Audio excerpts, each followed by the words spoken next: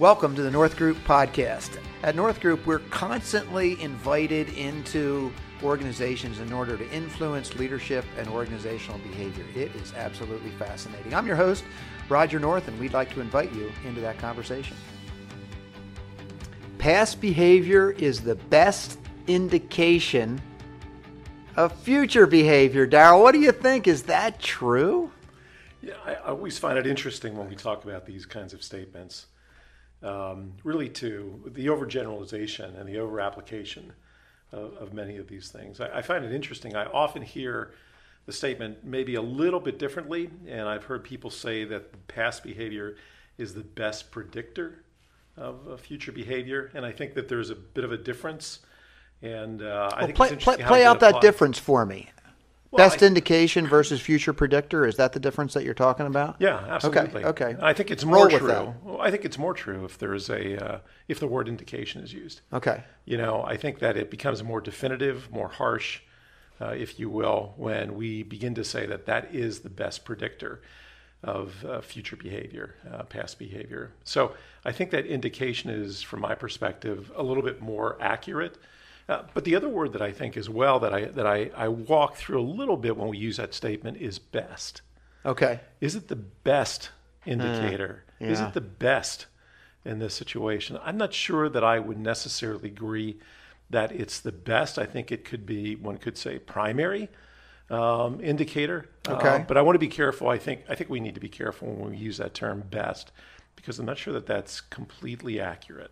In a previous podcast, Josh Kiefer and I talked about the importance of clarity in our language as leaders, clear articulation. When we're less than clear, we slow people down, we confuse people, we have to have the conversation again.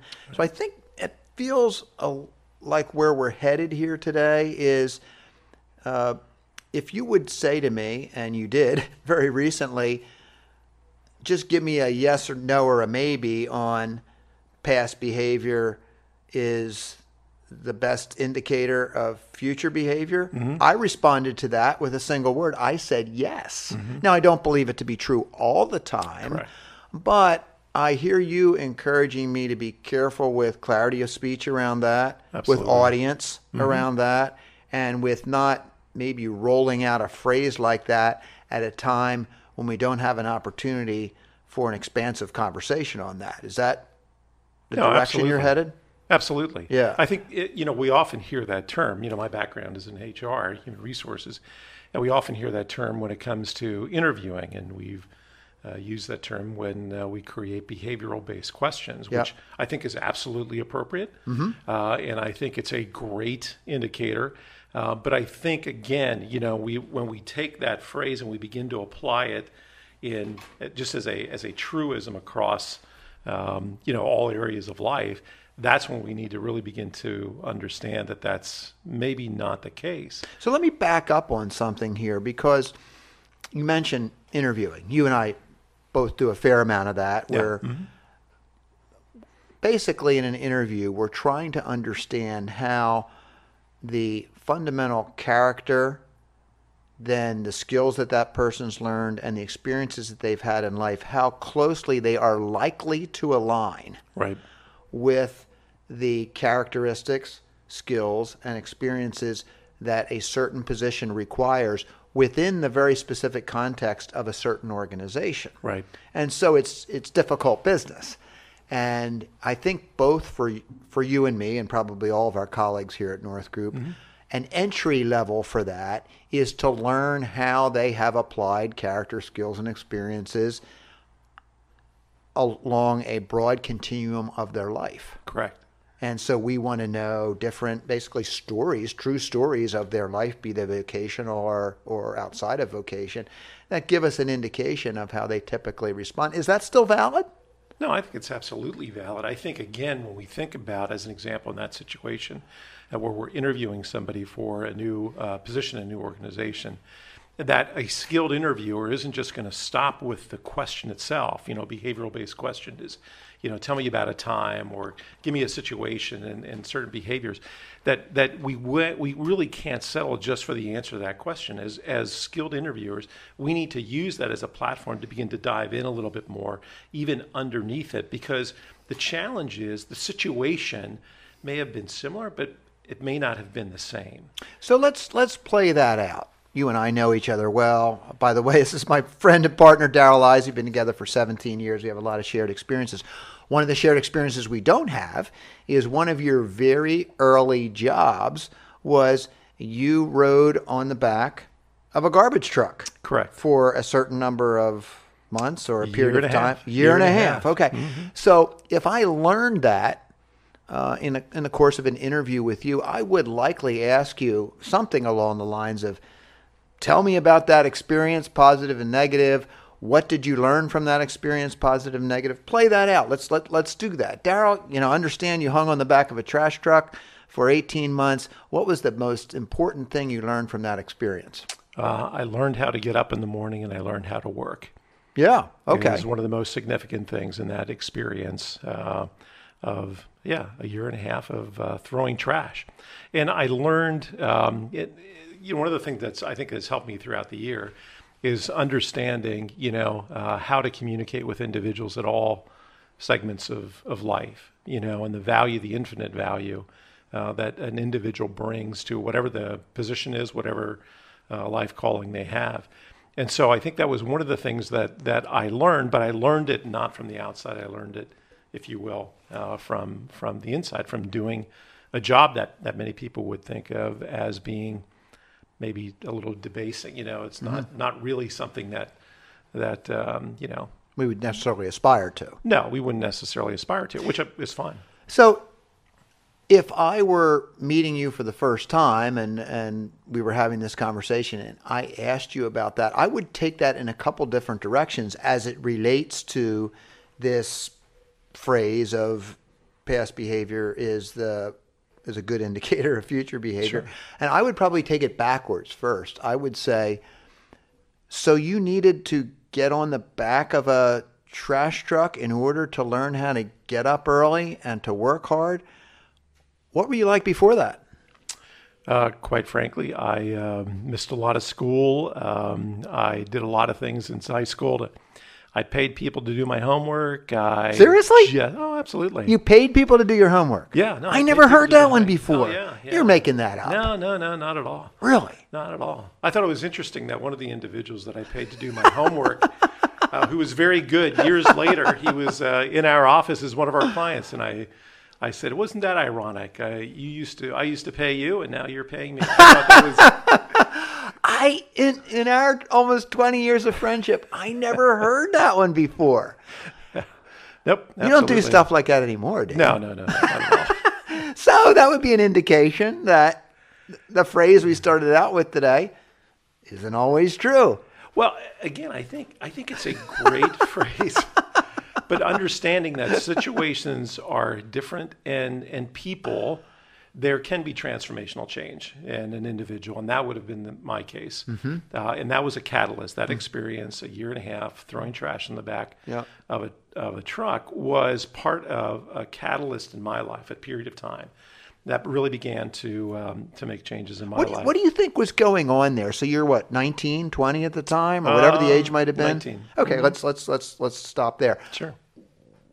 What were the stimuli in that 18 months on the back of a truck that you made some kind of fundamental decision there, right? Yeah, well, part of it was just not necessarily the job that I was doing, because I really didn't think beyond that. It was really focused on who I am. Okay. And there was a spiritual awakening for me in that period of time. And that really began to transform who I was from the inside out. And so, again, now if you would have looked when I was 20 and 21, was I doing something different? Yes. Was I continuing on that path to grow beyond who I was during that period of time? Absolutely. And so, again, I use that as an example of, and thanks for bringing it up, by the way, which is always good. I use that as an example of being careful that we don't necessarily ascribe very definite behaviors based on something that may have happened, again, in the past. Situations may be different, great indicator, but we need to dive underneath it. That brings up another interesting point for me, and maybe this is diversion, so maybe we shouldn't spend a lot of time on it, but you and I live in a geographical area where a disproportionate number of people, I think, over against the overall population, grow up here, talk about central Pennsylvania, and stay here. Right. I don't have the statistic, but I'm reasonably sure that a disproportionate number of people actually live their whole life in one area, as opposed to if you measured other areas of the country. There's probably some positives about that. I'm sure there's some positives about that. One thing that I've noticed, though, is that it makes it too easy to attribute characteristics and, for that matter, behaviors of somebody that you knew lots of years ago. Right. And I had this experience very recently. I was talking to a friend, and he was describing to me some of the challenges that a member of his management team was having. And he wanted this person to grow and get beyond some of the hurdles that they had. But he wasn't seeing a lot of growth, and he was frustrated.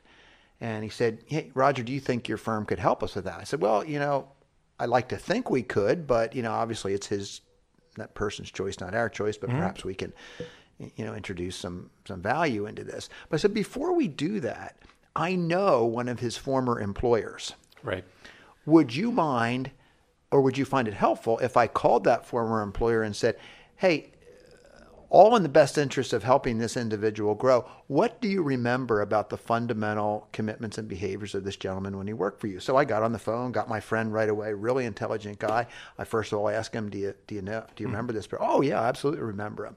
I said, tell me about his tenure at your firm and why he left, and what you observed while he was there. It was very interesting because he described almost an exact opposite stimuli for that guy's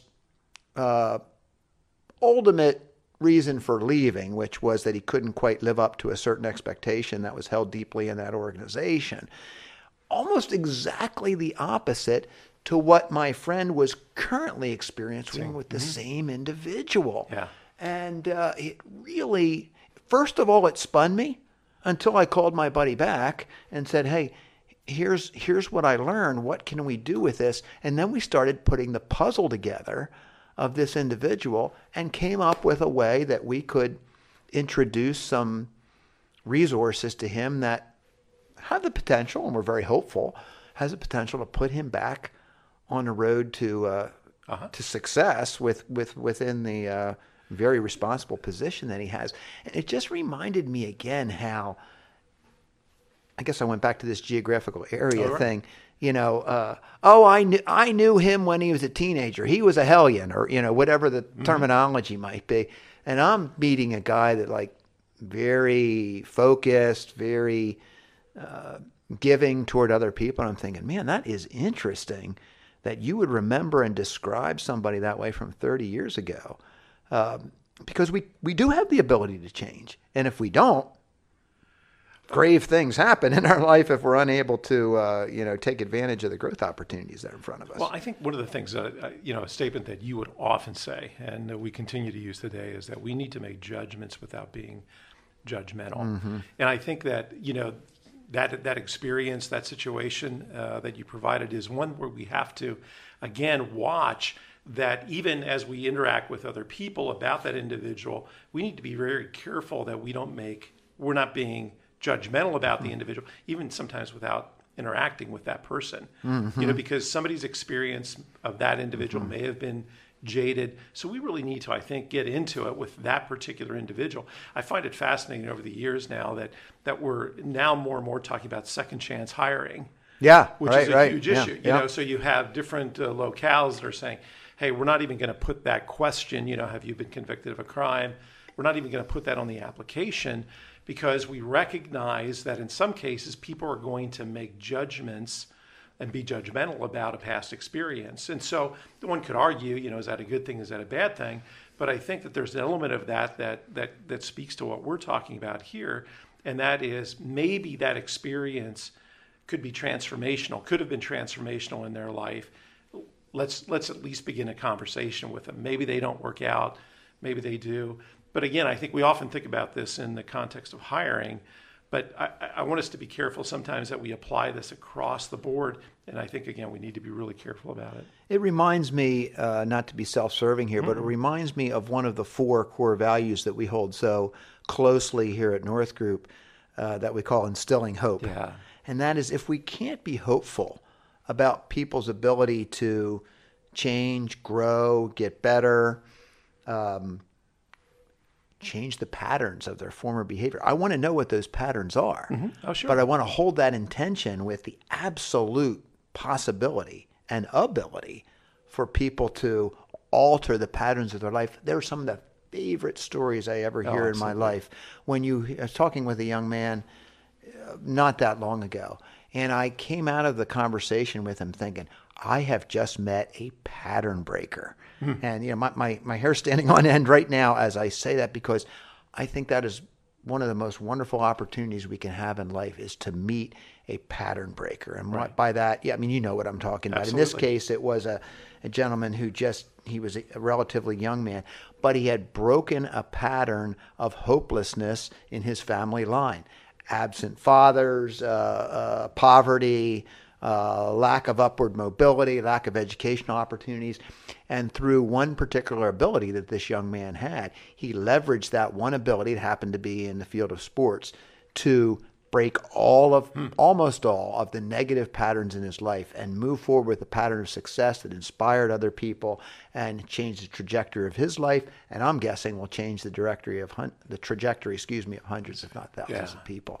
Wow. And that is inspiring. Absolutely. And that would keep us, wouldn't it, from overdoing the phrase that we started with here today? Yeah, absolutely. So put that back into perspective for me.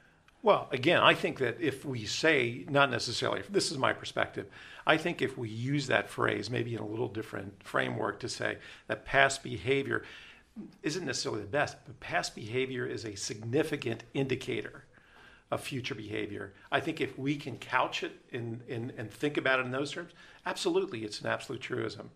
I think it's absolutely true. But when we say things like, okay, it's the best predictor specifically or indicator, again, it's a really good one, and I think we need to continue to focus on it.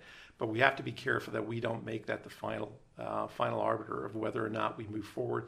And again, we're talking primarily in terms of hiring, but we're talking about life change as well. Yeah, and I think you're exactly what you said about instilling hope. And I think that's one of the things that I think we do well here in terms of focusing on that. And again, not being Pollyanna about it, but saying, hey, listen, change can happen. And obviously, situations, there has to be a level of commitment to doing it. But no, absolutely. I think that, again, maybe said a little differently, that it can be a significant indicator of future behavior. One of your favorite phrases, and you're well known for it here at North Group, is you'll often say, this is not an either or, this is a both and. Right. And I think what I hear you saying as we put a cap on this conversation is past behavior an indicator of future behavior? Mm-hmm. Probably, yes. Yeah. And we also have the ability to instill hope that those past behaviors that haven't been productive for us or haven't been in alignment with our values can absolutely be changed. It just takes some effort. Oh, absolutely. Daryl, you're one of the very most insightful people about human behavior that I've ever met. I've learned a lot from you in life. So thanks for helping us break this down today. So where we're ending up here is what? How would you put a cap on it? How would I put a cap on it? Yeah, I just love the whole idea of instilling hope. Yeah.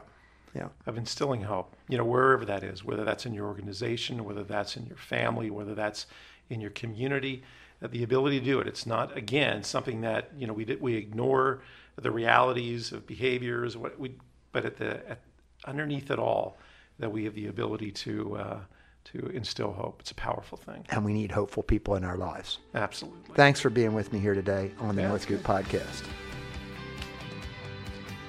Thanks for listening to the North Group Podcast. For more information about North Group Consultants, please visit northgroupconsultants.com.